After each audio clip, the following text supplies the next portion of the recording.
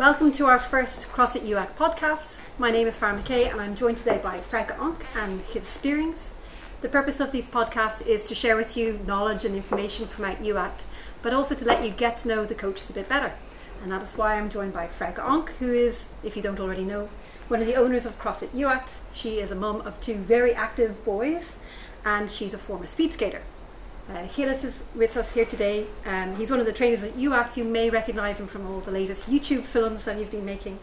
He's born and bred in Eindhoven and he trained formerly at a top level in cycling.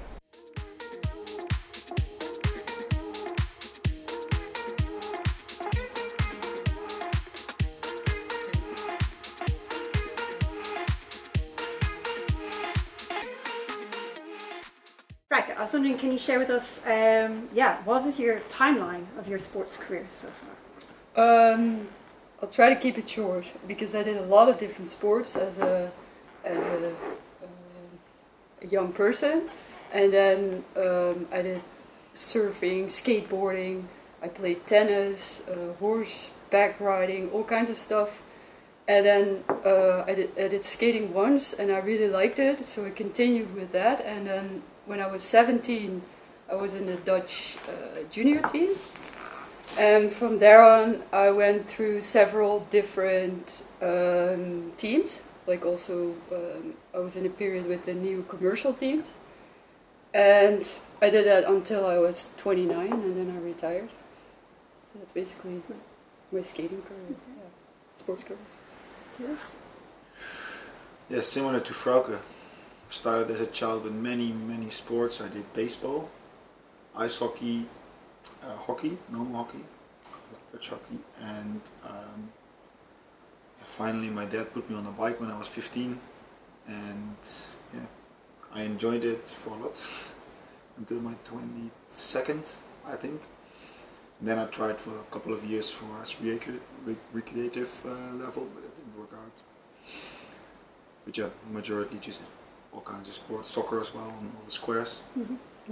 But I think from my 15th until my 20th, it was majority, like 99% of the time, cycling.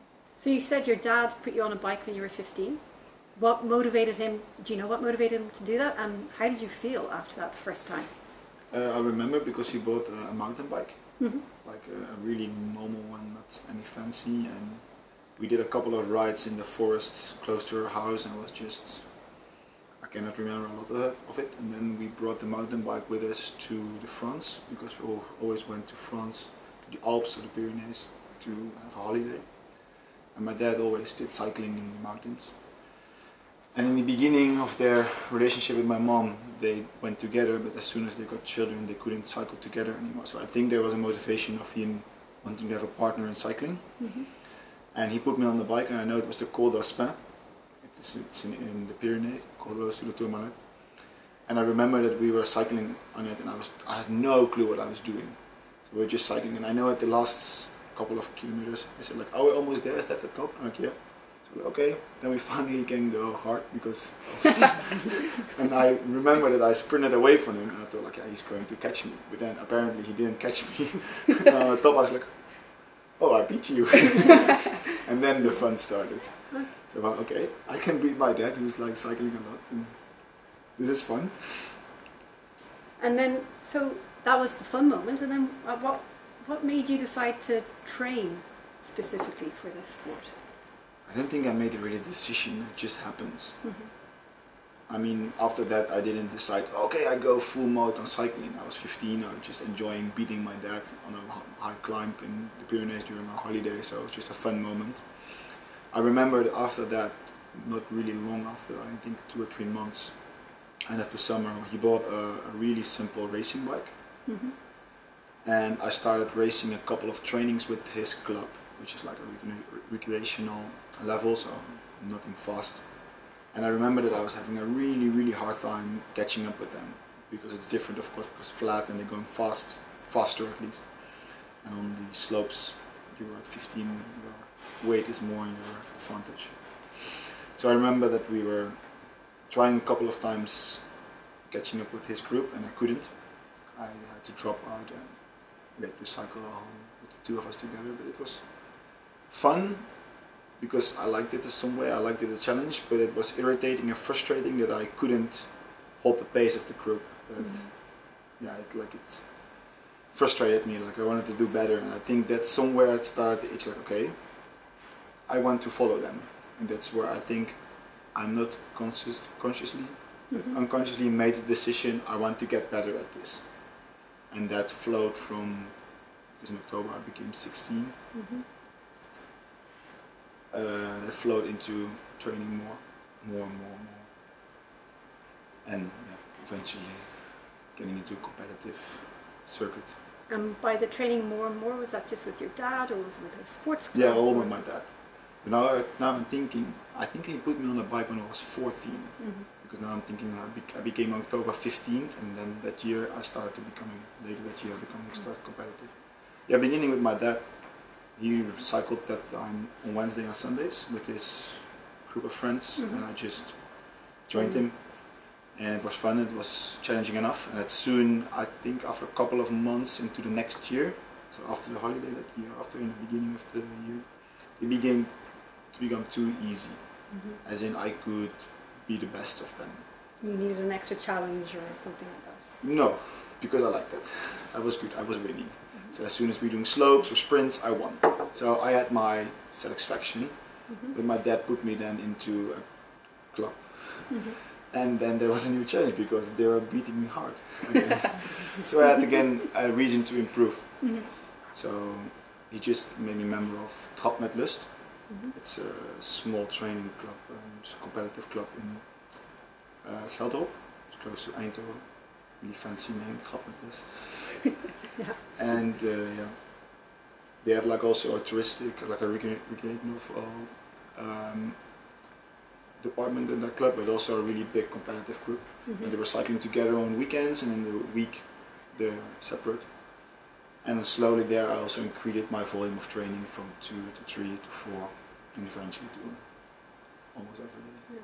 Then, Chris, you were still a teenager when you started, and so I assume you were still going to school at the time. Yeah. How did that balance with each other, or did it? Yes and no. It was okay, as in you're going to school at 8:30, something like that, and at 3 almost every day you're done. So imagine now you have a working day and you stop at 3. You have a lot of time left, and you don't have to cook, you don't have to do the shopping, you don't have to do your own clothes. So you're realizing now, yeah. No, yeah, but now I realize I had time. So it was okay. I didn't think about it. I just did it because I liked it. I came home. I ate often a big bowl of Brinta. Yeah. You still do? Porridge, Yeah, I still eat a lot of Brinta. Or like just a sandwich of peanut butter or pasta with just brown sugar and butter. Just a lot of carbs. And then go training, and then depending on how long the training was, I would be home at 6, 7 or 8, and also depending on the conditions outside, if it was getting dark or not. But it was getting quite along. Only one thing, I started to, of course, transform into an adolescent, and it also had some trouble, as in you getting more resistance against your parents. A typical teenager. Yeah. So I don't think that training was a lot of influence into that, but I doubled one class at high school. So repeated a year. Yeah, but I think it was not about because of I was training too much. I was just being a teenager. Yeah, and I wasn't used to putting a lot of effort into school, as in we went automatically a lot of times, and at some point you have to put in effort, and then you're a teenager, and I hit the wall. So, but I don't think it was because of training, just because me. Yeah. So Frauke, you said earlier you did lots of different sports, and that you put your skates on and you enjoyed it. Who put the skates on your feet, and what was it that you enjoyed?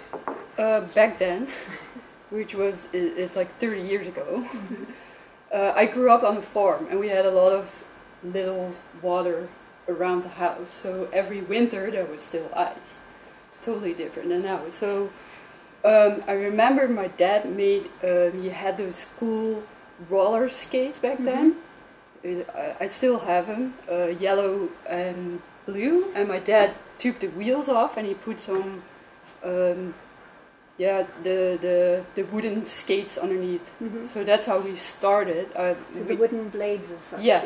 Yeah, so he made our skates pretty Right. much. And we also went to the ice rink once, and we really liked it. But after that, we did only skating on And- natural ice. And the Like, we is brother or sister? my or- whole family, Mhm. pretty much. But my younger sister, we're pretty close, like 1.5 year difference. I have an older sister, which she is 6 years older. Mhm. So I did pretty much everything with my younger sister. So that's also how we started to go to a skating club. So my parents took me to the ice rink, and we did like a introduction lesson there. But it was a lot of playing, more like going under stuff or going around cones, things like that. And we wanted to skate fast. We didn't want to do all those weird things. We just wanted to go fast. So they said, maybe for you guys it's a bit better to go to a different style of skating. So the first style of skating was more what we see with the jumps and the twists and Yeah, it was more like, dancing. I think more for really set up for youth to train everything Mhm. in skating. Okay. So you saw different skates, but we also, they mentioned like maybe for you guys it's better to go to a speed skater club and not Mhm. like a recreational. Skating. Club. Yeah, so that's how we started there. And there were also, like Hille said, a lot of kids maybe who were faster than we were. And my sister was a bit more talented than I was. So that was always frustrating for me. And for what does talent look like in speed skating? She moved really well. Mm-hmm. And I had a funky technical problem in my skating pattern. Okay. So if I knew at some point I got a trainer and she said like if you don't fix this, you're not getting better. So I thought, okay, this is my goal. And I really liked the technical side of it because it's really technical sport, and I didn't really matter about being the fastest. Mm-hmm. I just wanted to move really well. So the only thing I practiced for hours and hours was standing straight up, practicing to make that sort of certain To correct technique that to movement. correct that movement. And at some point, I still remember it. I think I was like maybe 14 years old or something, 13. And the coach was behind me and said, "Yeah, this is it, keep going, keep going." And I all of a sudden had a click. And then I made, of course, a big progression. So that was really, really nice. But I started with competition, I think, when I was 14 or something, so pretty late. Yeah. Yes, is that late in speed skating? Yeah, I know a lot of kids maybe start already now when they're like 8 or 9 with competitions. But I enjoyed all the different sports, so I wasn't just speed skating. Mm-hmm.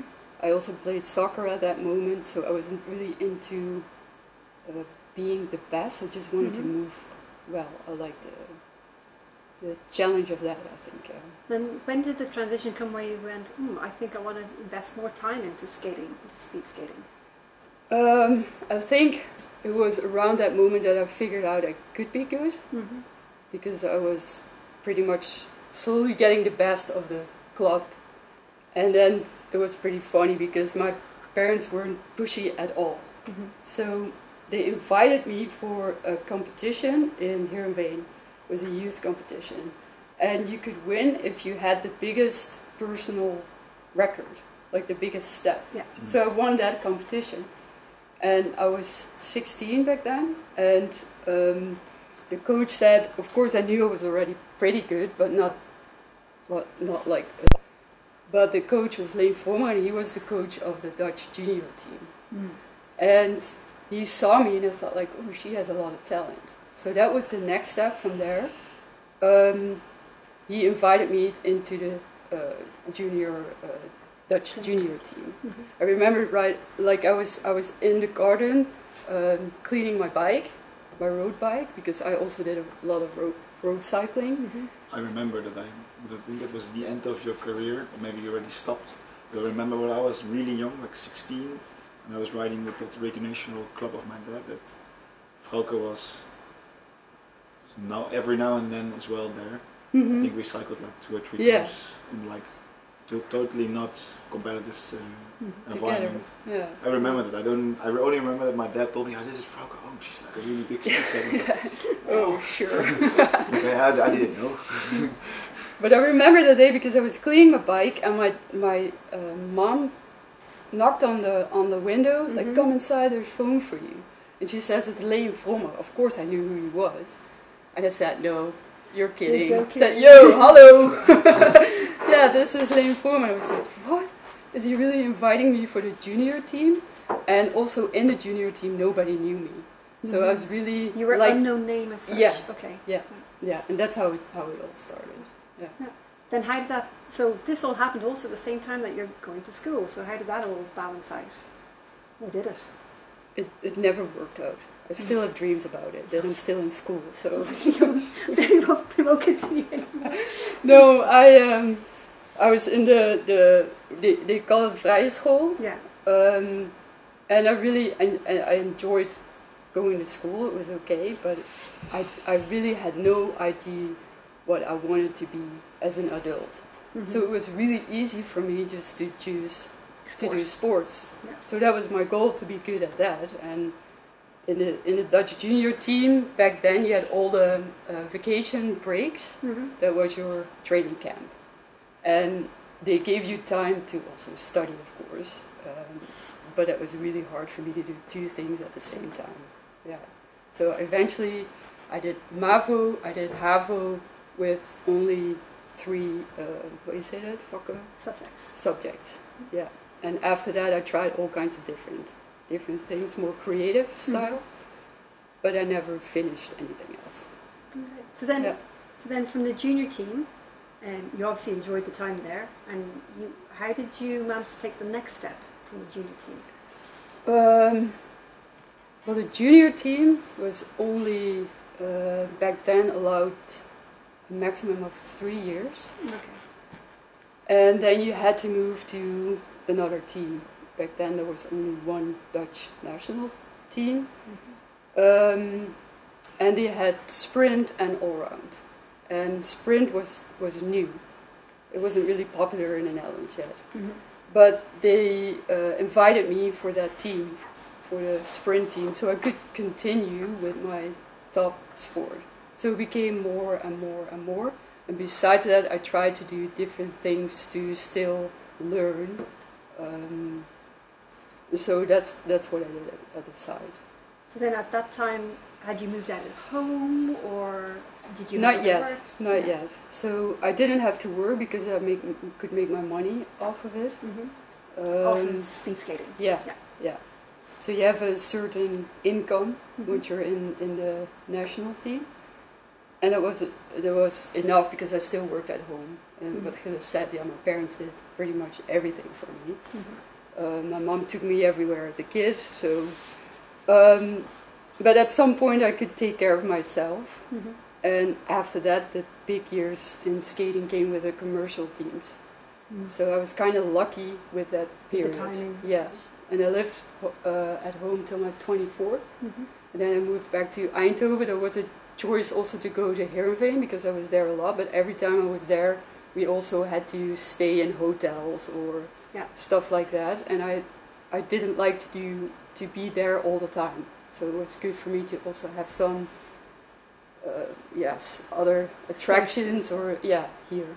So that was my choice. So I lived in a little apartment in Eindhoven. So then in the national team, the senior team as such, did the year look like, or did you have a year overview? Well, a year was basically from the 1st of May till half of March. So it's pretty much a full year with 1 month rest. So there's a periodization over the year to work to certain competitions. Yeah. And so then the training that you're involved in changed during that year as such? As in the start of the year would look very different to the end of the year? Yeah, definitely. And what sort of differences in training would there be? Well, it's set up this way that you first work a lot of your on your basic how do you say that? In the beginning, also as a sprinter, you do a lot of extensive endurance Mhm. to build up a high standard, sort of. And So you're from building up your engine as such. yeah, exactly. And from there you make it more and more intense. Mhm. Slowly, more volume, more intense, and then the volume disappears, goes Mhm. more intense, and then you have the competitions. Mhm. So that's how basically a year looks like. And then the coaching team that supported you in this training, and I think nowadays there's hundreds of different types of coaches, but then when you were training, what types of coaches did you have? Well, it's kind of the same as what it is now. Every team has their own coach, their own staff around it, Mm-hmm. and you have a different person for your strength training or technique even. You have a person who helps you with sprints with track and field. You have the best coaches. We had the best coaches for pretty much everything, and an overall coach who makes the whole program for the year. Mm-hmm.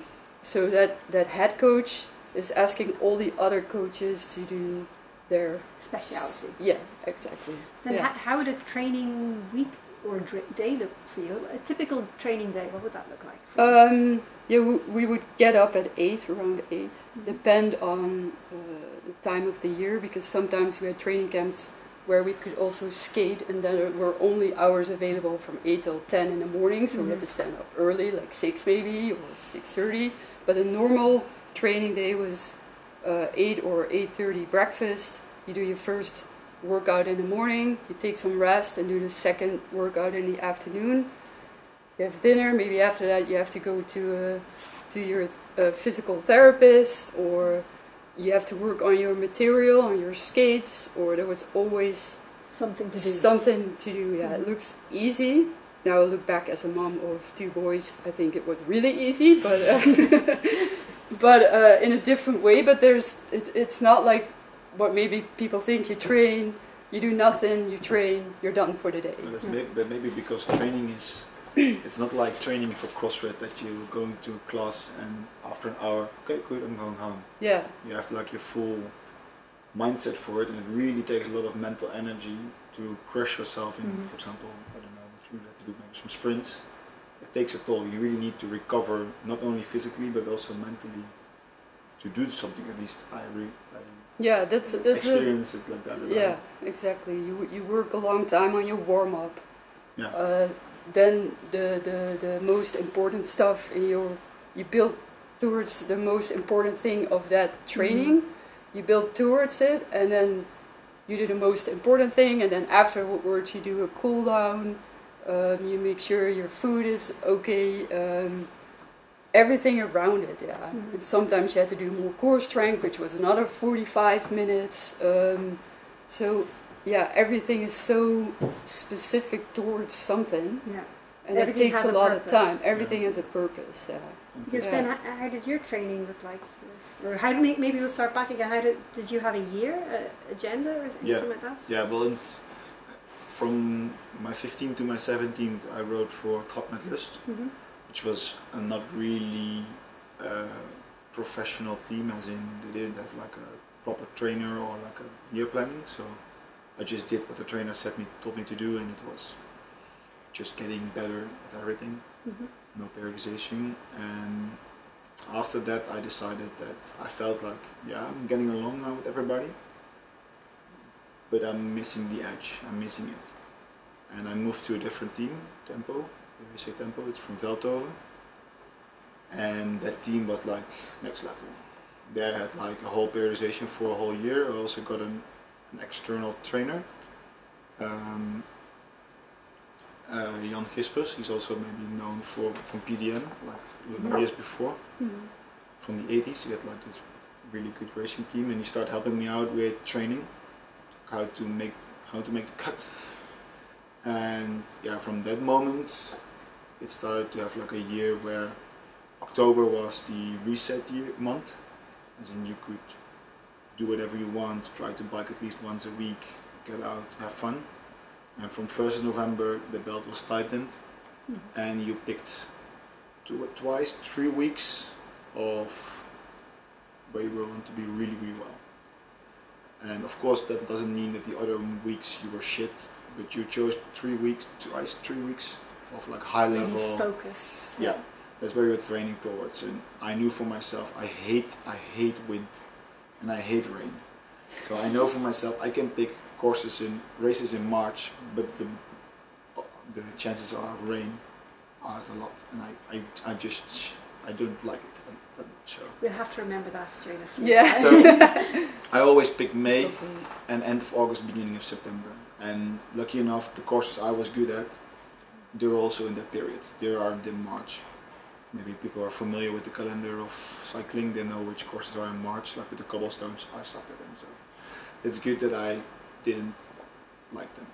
So November, December, January were like the same, like Frank was saying, building the base, foundation, long distance work, not a lot of intensity, just making kilometers.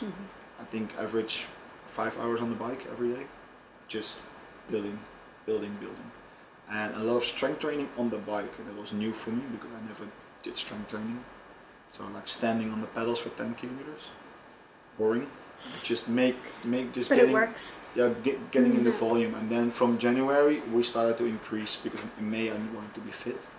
So it was 3 months. We started to increase blocks of intensity, and every time the trainer had like an idea for it, but the training blocks getting more intense, longer, heavier. Training session got shorter because the base was there, so you can focus more on intensity, and slowly you sharpened everything into sprints, and then in May you were good.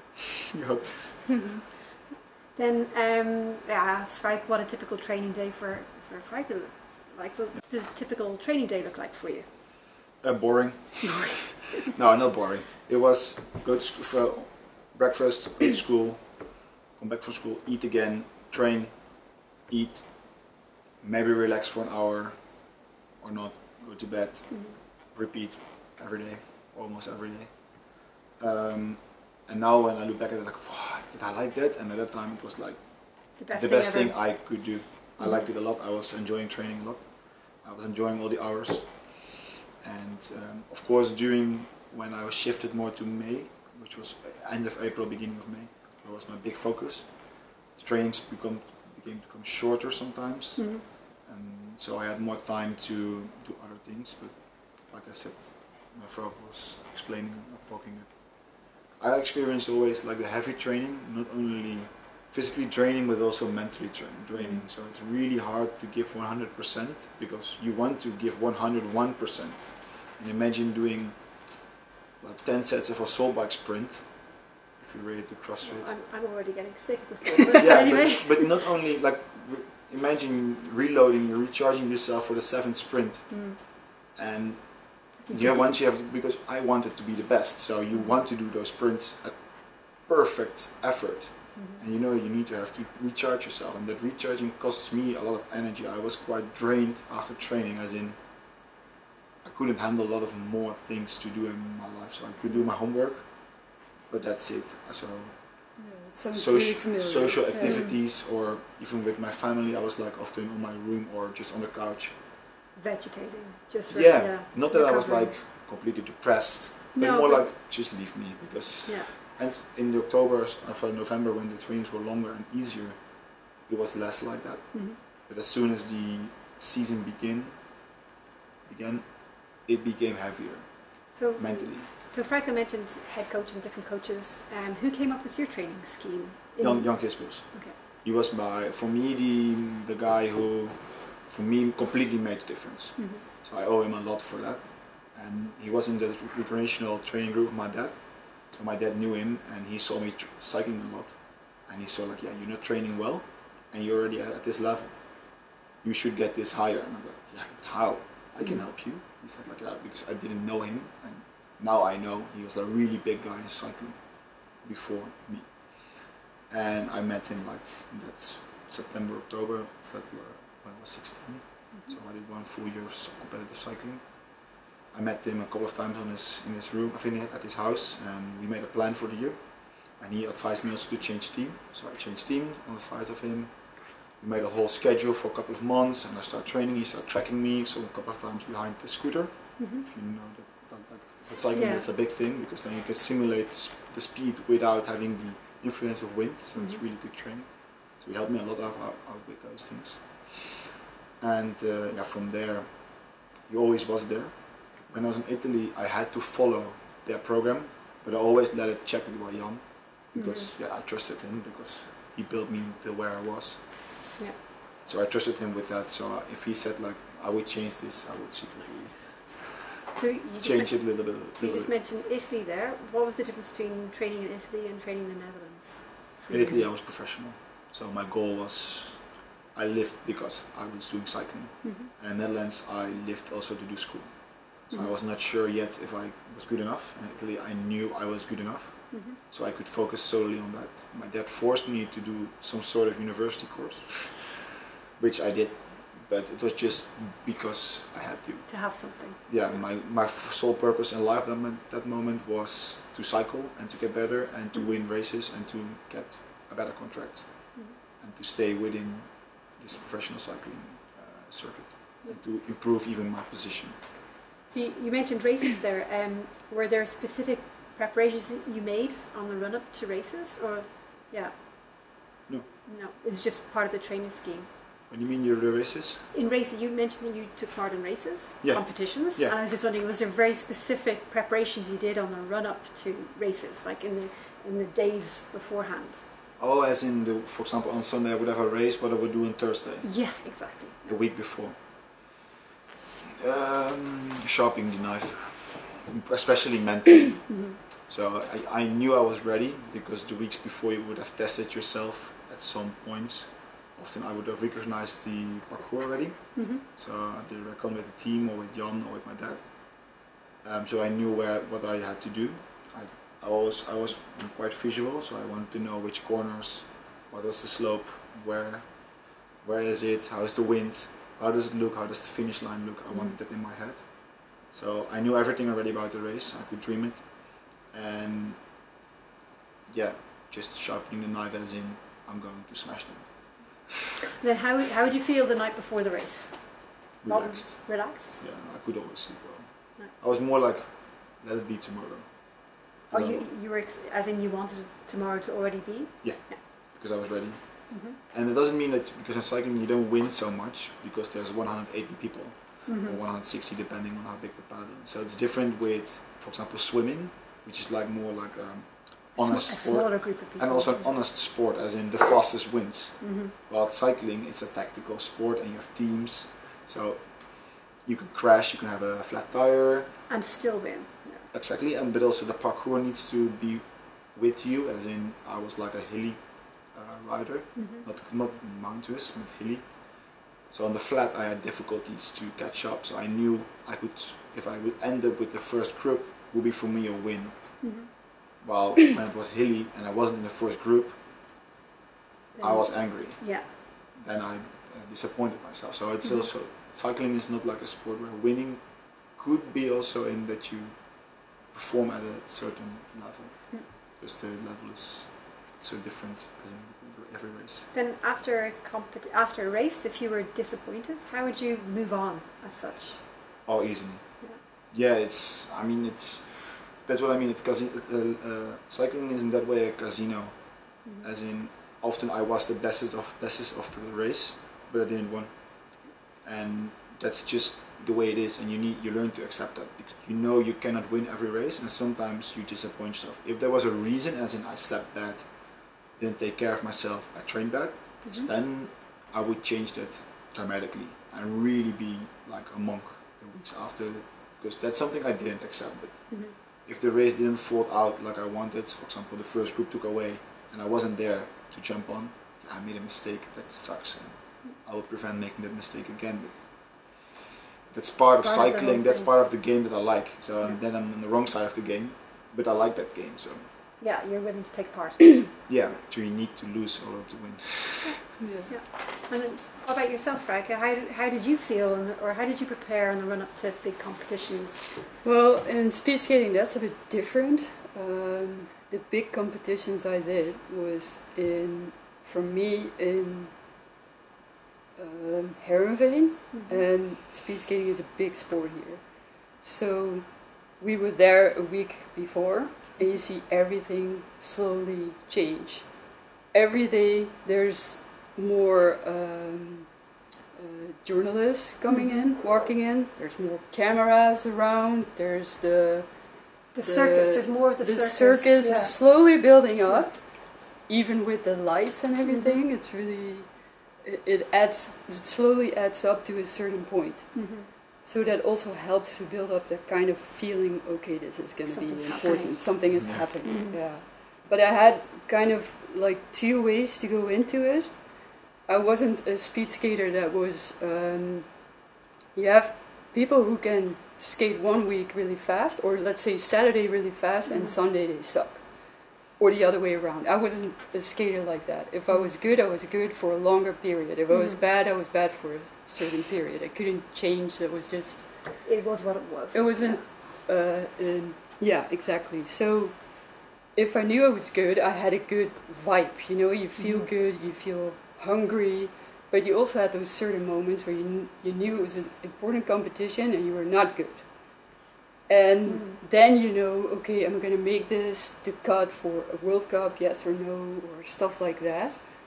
And that was sometimes hard because then you're struggling longer to get to where you need to be. Yeah. And sometimes that kind of nervous, of course, if you're in top form, that's really nice. But if you know you're kind of on the edge or suck, then it can be really hard. It's strange that like being on the top level is like it's something uncatchable. Yeah. I think it's a feeling. It's not like you cannot predict it. It's not like math. Like do this training and you're there. You're top shape. No, there's something uncatchable. Yeah. It's a feeling that, like, at least for me, but I think the same for you. In some way you can suffer harder.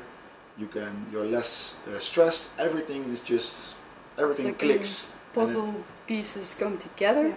Yeah. And there are so many puzzle pieces as well. I mean, it's not just your training, it's everything else. It's everything else. Yeah. It's really strange. That sometimes you do like a perfect setup and then you're in the race and no, it doesn't feel right. And sometimes you have like the feeling like I missed some trainings, and then you're there and you feel like I can take everything. My legs can handle everything. So you also have a leg dominant sport, but you can suffer like 10% more. Yeah. It just happens. It feels good. Yeah. Exactly. Did either of you have a ritual to do with the competition, like always wear the same pair of socks or anything like that? I've heard strange stories. That's why I ask. So. Not really that with certain type of clothes or anything, but more like a setup of the day that I really liked. Or I knew I don't like to have a rest day before competition, and sometimes the team was scheduled that way, but later change it and you have more influence to it. So I knew, okay, I want to be on the ice even if it's for 10 minutes. Yeah. Or sometimes you have to test the environment a little bit. I was not an athlete with always music in my ears because I wanted to hear every little thing. I wanted to be there and present. And exactly. So those things I always had the same rhythm if it was possible. So it also can do weird things with you because we have inner lanes and outer lanes that you know beforehand. And I remember a race where I didn't look really good at the loting, how you say that? The schedule of the lottery. And I was on the outer lane instead of the inner lane. And then you have to change it in a split second. You have to change your whole tactical stuff like that. And I felt like, oh, I was surprised about myself that I was confused about it. So all those little learning moments are funny to look back at now. But did you have anything? Yeah, Madame. Like Brinta, always a big bowl of Brinta before the race? No, they're not like that. But I'm structurized, as in, like even now with my trainings of CrossFit, I write down everything I do, and I like my structure. And if I deviate from if I get away from my structure, does something with me. You feel uncomfortable, do you? I have exactly the same. I feel completely shit and nervous. I'm like there's a frustration and anger coming then. I don't know why. And even now I feel sometimes when I'm even like recreational level CrossFit, when I get away from my intended structure, I'm unenjoyable. and I'm an unpleasant person. And with cycling, I was completely unreasonable then. So I had my structure. For example, on Sunday was a lot of times to courses. Mm-hmm. I had to do something. I had to sleep at Saturday at a certain time. I wanted to eat well at 9 o'clock, and I wanted to eat my lunch kind of thing, my carb load at that time, and I wanted to eat this amount. And if I didn't manage to, I was irritated. Mm-hmm. So I had just my structure, and if it was really easy structure, not like I had to eat pasta. No, I had to eat, and just if I kept to my planning, it was good. Yeah. Sometimes my planning got interfered by something just Life. Yeah. Yeah. And yeah. And for example, things that were getting late to the course, because I was completely relaxed. It was more like my body. Mm-hmm. My body needs to be ready to tackle a lot of beatings, and I wanted it to be ready. And I had like a plan in my head, like this is How are you going to take care of your body to make yeah. sure? And if I got away from that plan, it was shit. Yeah. And I was mentally not always ready to get myself back onto track. Like, don't worry, go. So you've both talked about mental preparation and things like that, but how did your social lives look like amongst all this training? Did it exist? I'm not a social person anyway, but I had friends from school, Mm-hmm. but not much. Like, and in skating, you have a few people that you see pretty much The whole time. the whole year. Mm-hmm. Yeah, so I didn't have a lot of friends besides. So for me, wasn't really. So you an mainly issue. socialise with other skaters and Exactly. Yeah. Yeah. Could be also be from other teams, but also a lot of nationalities. Mm-hmm. So not only from the Netherlands. And yeah, that was pretty much it. I had a big bunch of friends from high school. Mm-hmm. We're still together now, so it's 15 years later, 16 years. So we had a good group, and that was hard because they started to do drinking, going out, and I was not going out, didn't do the drinking, but I did join their evenings, as in we would gather at 8 at somebody's house, and we would just watch a movie or play a game. I would just drink cola or water or tea.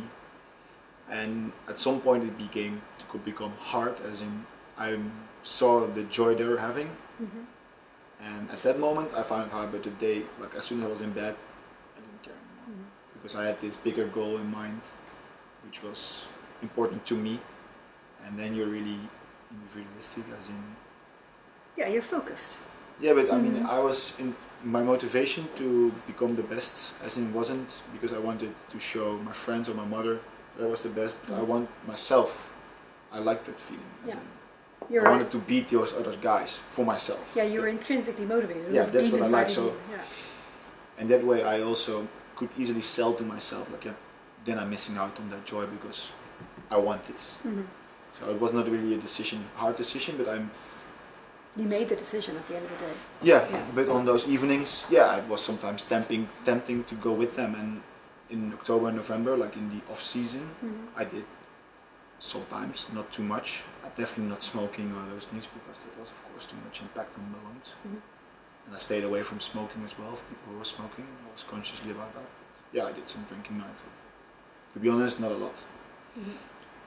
Because it feels stupid to train like 30 hours a week. And then undo it Smash all yourself in, and then in 2 hours. and then smash yourself on booze and be shit on the race course anyhow. Yeah, well, I'm not gonna ride in the rain and the wind. You know now how hard that I hate it. So I had to do it anyhow, and it was not nice. And it was a boring training session. Yeah, then you need to sacrifice a lot. So if you look back then on the competitive time of your careers, what was your high points maybe? World Championship Juniors. As in, I think my juniors, because I did in Italy, it was not junior anymore. It was like the elites, as in then you're 18 plus, and then there's no category in between. You're elite, and that sucks because then you have to cycle on your 19 against Armstrong. I didn't cycle, It's but like CrossFit as such. yeah, you're in the elite group. So, and the shitty thing when you become elite is it becomes a commercial game. So it's a whole different cycling. When you're under 18, it's more like a game. everybody's riding for themselves. There are some teams, but even within the team, of course, everybody wants to win. And it's one big race, and it just feels so like limitless. Everything is possible, and you can attack from You were empowered as such. yeah, you can do everything. You decide how you race, and that's cool. And I remember the World Championship was that year, was the first time it was on the same parcours as the elite were doing. And I remember my favorite cyclist of all time became world champion over there. That was of course also hype that I saw him becoming world champion. Who was it? Oscar Freire. Okay. Different story why he's my favorite. Okay. So the next podcast. I have nice stories about him because I know him a little. But I was on the same parcours, and we were on Thursday, we were on Sunday, so I could watch us also. Freire, Valverde, all those big guys cycling on the same parcours in training when I was training there. And I just had the best day I think ever in my cycling life. Everything clicked. I made the attack on a certain climb that I wanted to make, and I dropped a lot of people, and I mean, just still now when I think about it, it gives me a little bit goosebumps. And that was in Verona. Yeah, just everything clicked. I did what I wanted. I wasn't fast enough in the sprint, but that's okay because I wasn't the fastest at all in sprinting, so I can accept that. But yeah, I dropped the guys I wanted to drop. Guys who won had difficulty following my wheel on the climb, so Cool. Nice. Yeah. I did what I wanted to do, so that's cool. And yeah, I wasn't the best that day, but that's okay. And Frank, I mean, you described it as a goosebump moment. Did you looking back at your competitive career, did you have a goosebump? Yeah, I do, but it's not the race itself. So I remember my first race in a full tee-off in Heerenveen, a packed area. And one of my, I was in a team Sanex, a commercial team, and I was kind of the youngest, sort of, and I had Rintje Ritsma in my team, Martin Hersman, Marianne Timmer, which I was on a picture with as a little kid, you know. They were my idols. Yeah. And Martin came up to me before the race and he said, like, you have to go on the ice before you race. Don't go on there and then just race. Just go on the ice a bit early and then see what happens. So I did, and I went on the track as the first Dutch person, and everybody was like cheering, yeah, they saw one Dutch person, so I was just hi, waving to the audience. It was in the blue and red. The old Egon style, which was really, really cool. Yeah. So that was a goosebump moment, and I think also another race, which was also in Heerenveen where I did really well. That race just felt really good. I think I was 6th place or something. That was really cool. And my best race was a race in Germany where I was 2nd on the 500 with just 100ths of a second. So I was kind of happy but also bummed. Like this was the chance and I didn't do it, you know, like it's like 1 centimeter on the ice. It was frustrating, but it was also my first time on the podium, so I was also really happy. It was a bit double. But the moment, the times that you remember is more like when you're at your best, and that feeling that you can put on the ice, that everything feels right, that does more to me than all the other times. Yeah, it's more like a feeling or something. Yeah, but that's exactly the feeling I had during that World Championship. I had this plan and I wanted to attack, and I felt during the attack I can make an attack until the top. Yeah. And I saw people having trouble with my speed and with my attack. Like, this is cycling for me. Yeah. And then it doesn't matter at that time if I flattened my tire, crashed and didn't race anymore. I didn't care because I made the attack I wanted to make. Like you see on the television, you see Bettini or Valverde making the attack. Fuck, I want to do this. Now I did the same in a World Championship. Yeah. Cool. So that's.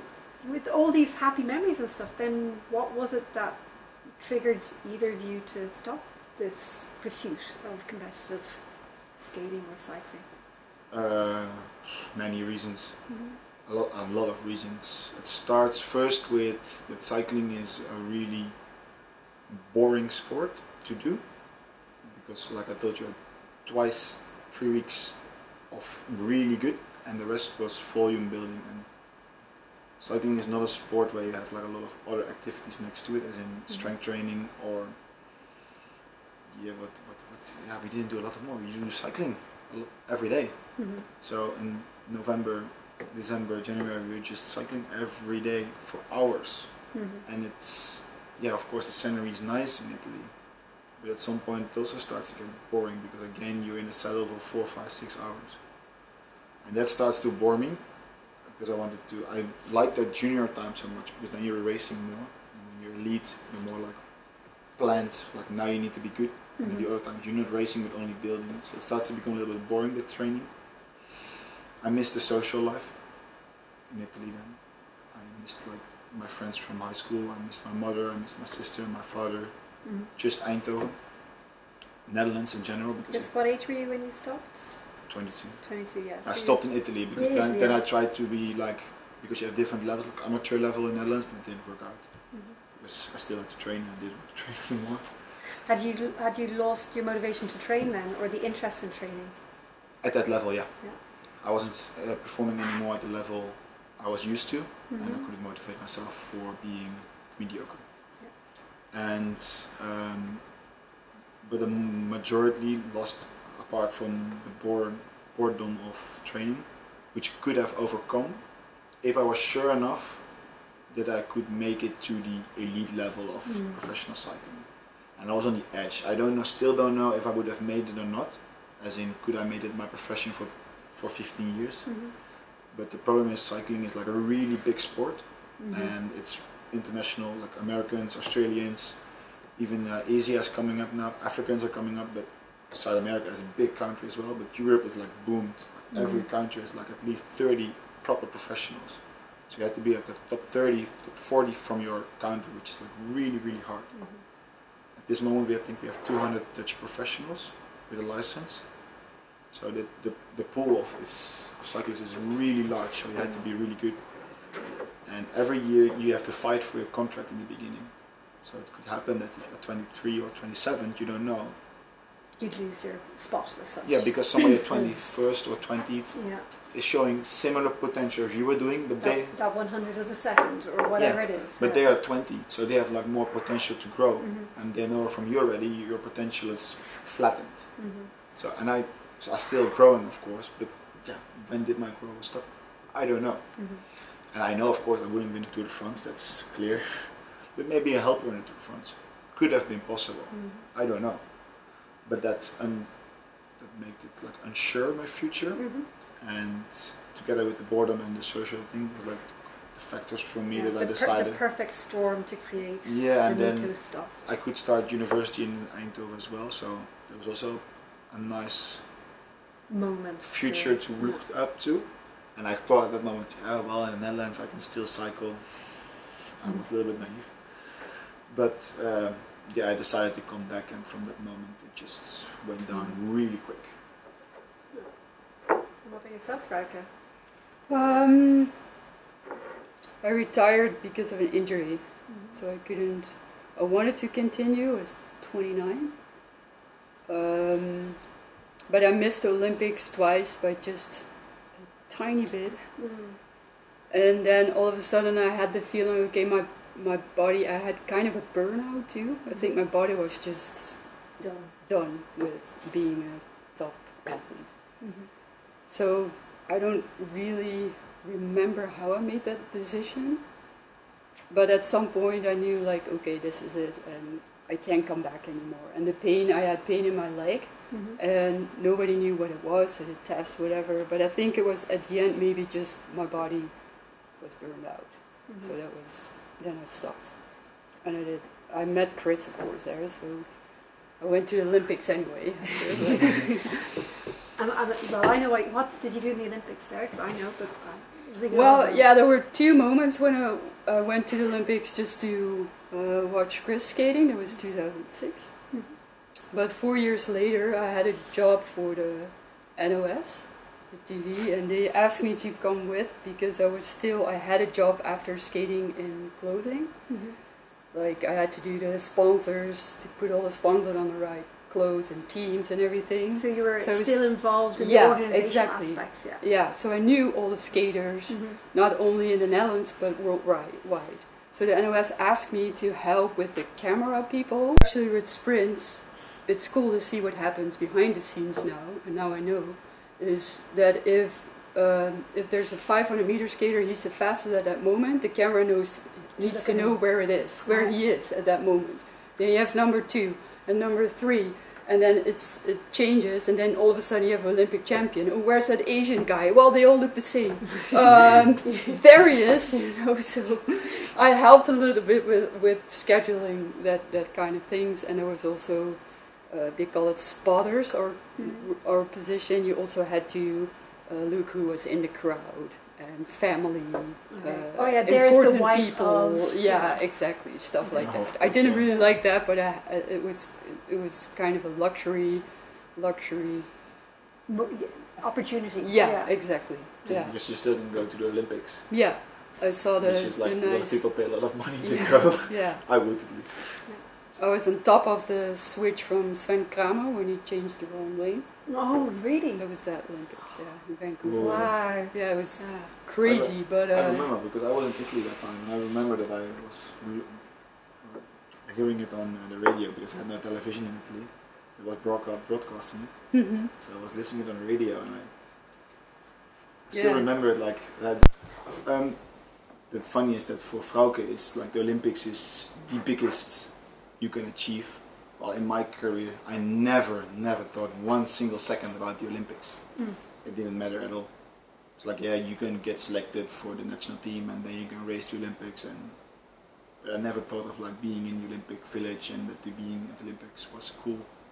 Because that cycling is like, It's different. It's different. Yeah. like yeah, Mhm. a lot of people do not even know who won the gold medal in I think Tokyo. No, not Tokyo. It was Rio, 2016 in cycling. I know because I'm an enthusiast, but I think a lot of people don't know. And who won the last Tour de France? Everybody knows Egan Bernal.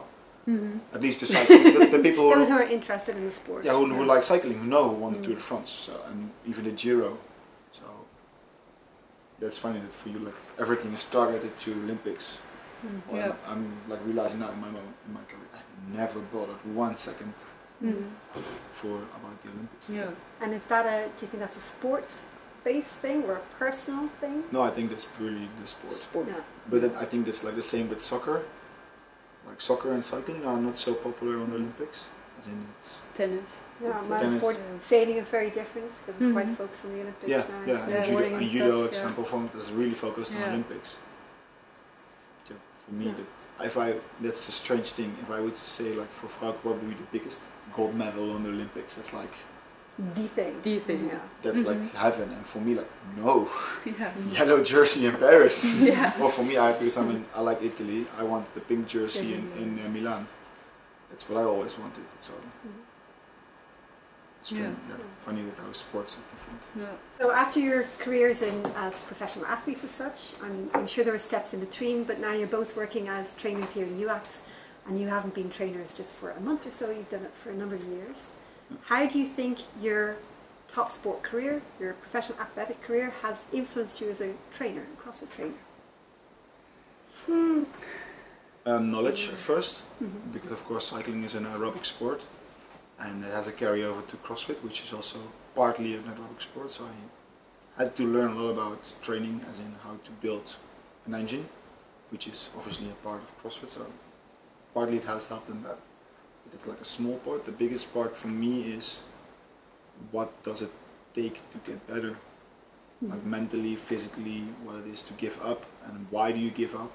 So I understand people a lot when they're on the assault bike or doing burpees and they want to give up, because I have been on that hill to sprint like 1,000 times and I know that I want to give up. I know that in my head like, yeah, come on, you can skip that last one. But I didn't do it. But like that mentality of not giving up and trying to help people in that, like I can understand, relate to them why they want to quit. Because yeah, really cycling in the rain, I want to quit a lot. So that mentality, and partly also that I know how enjoyable it is to get better, and I think that it's for everybody. Of course I want to be the best in cycling, but being better can also be that you're 66 and you're now able to get to the grocery store and carry your own luggage, your own grocery bags, and you got better because before that you have your car. So and I know how enjoyable it is to not only reach to that goal, but work towards it. Like enjoy the process. And that has carried over for me to be a coach. Freike?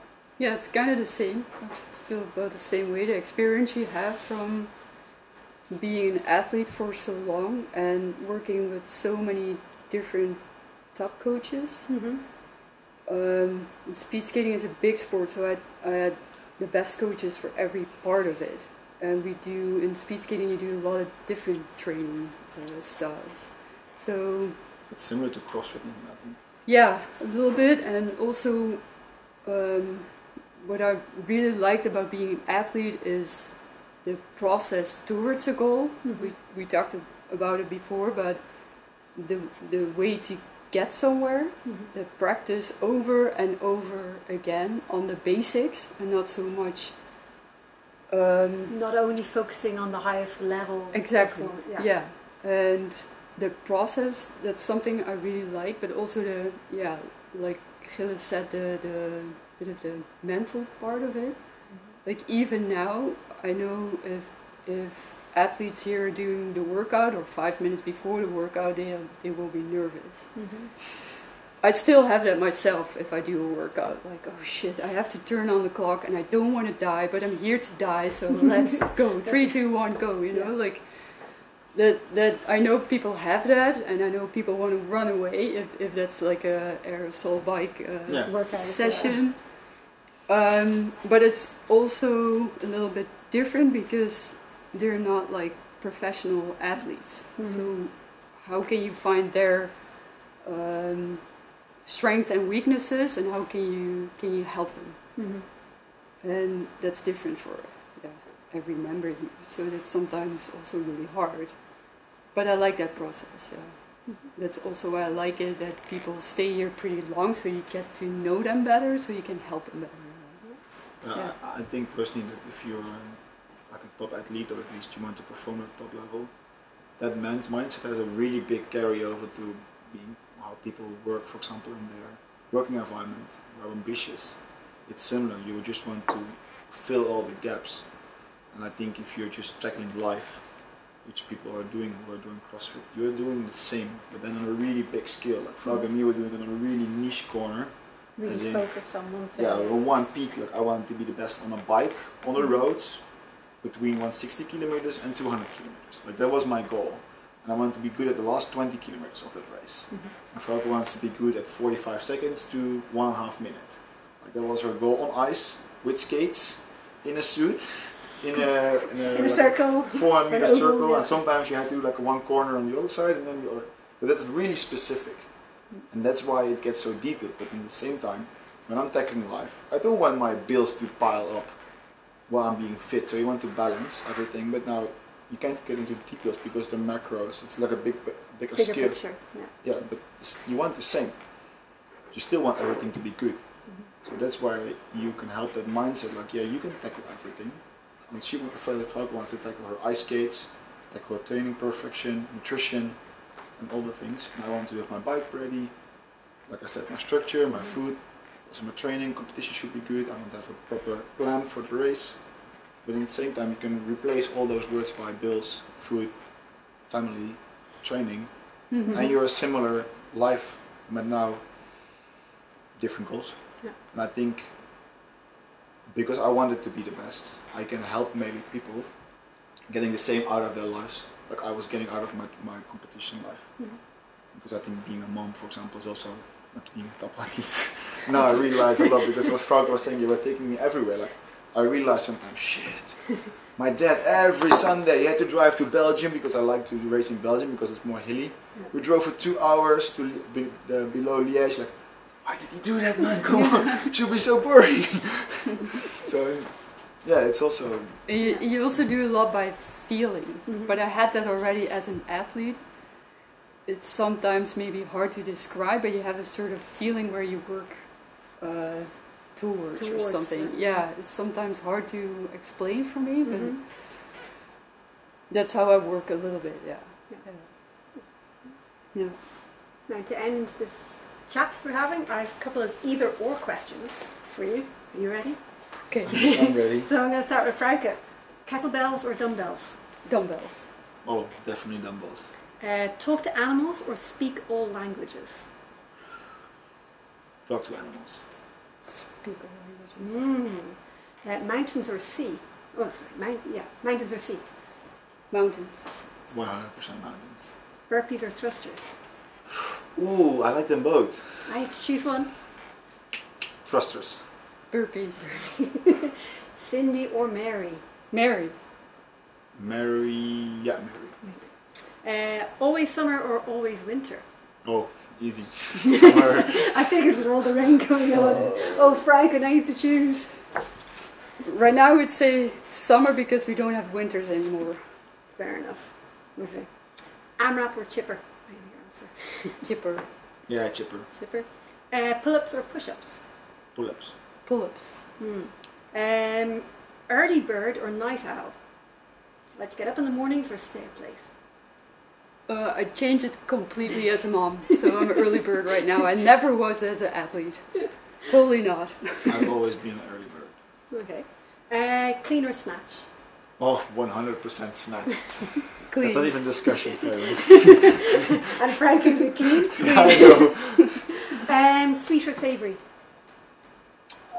Savory? What do you mean by Hearty. that? Oh, okay, yeah. Sweet. Yeah. Ooh, that's a difficult one. That's really getting into. I have to go for savory. Front squat or back squat? Front. Deadlift or bench press? Ooh. I both don't really like it. But bench press. Yeah, I'm good for of course bench press. yeah. Run or row? Row. Row. Toomey or Briggs? Briggs.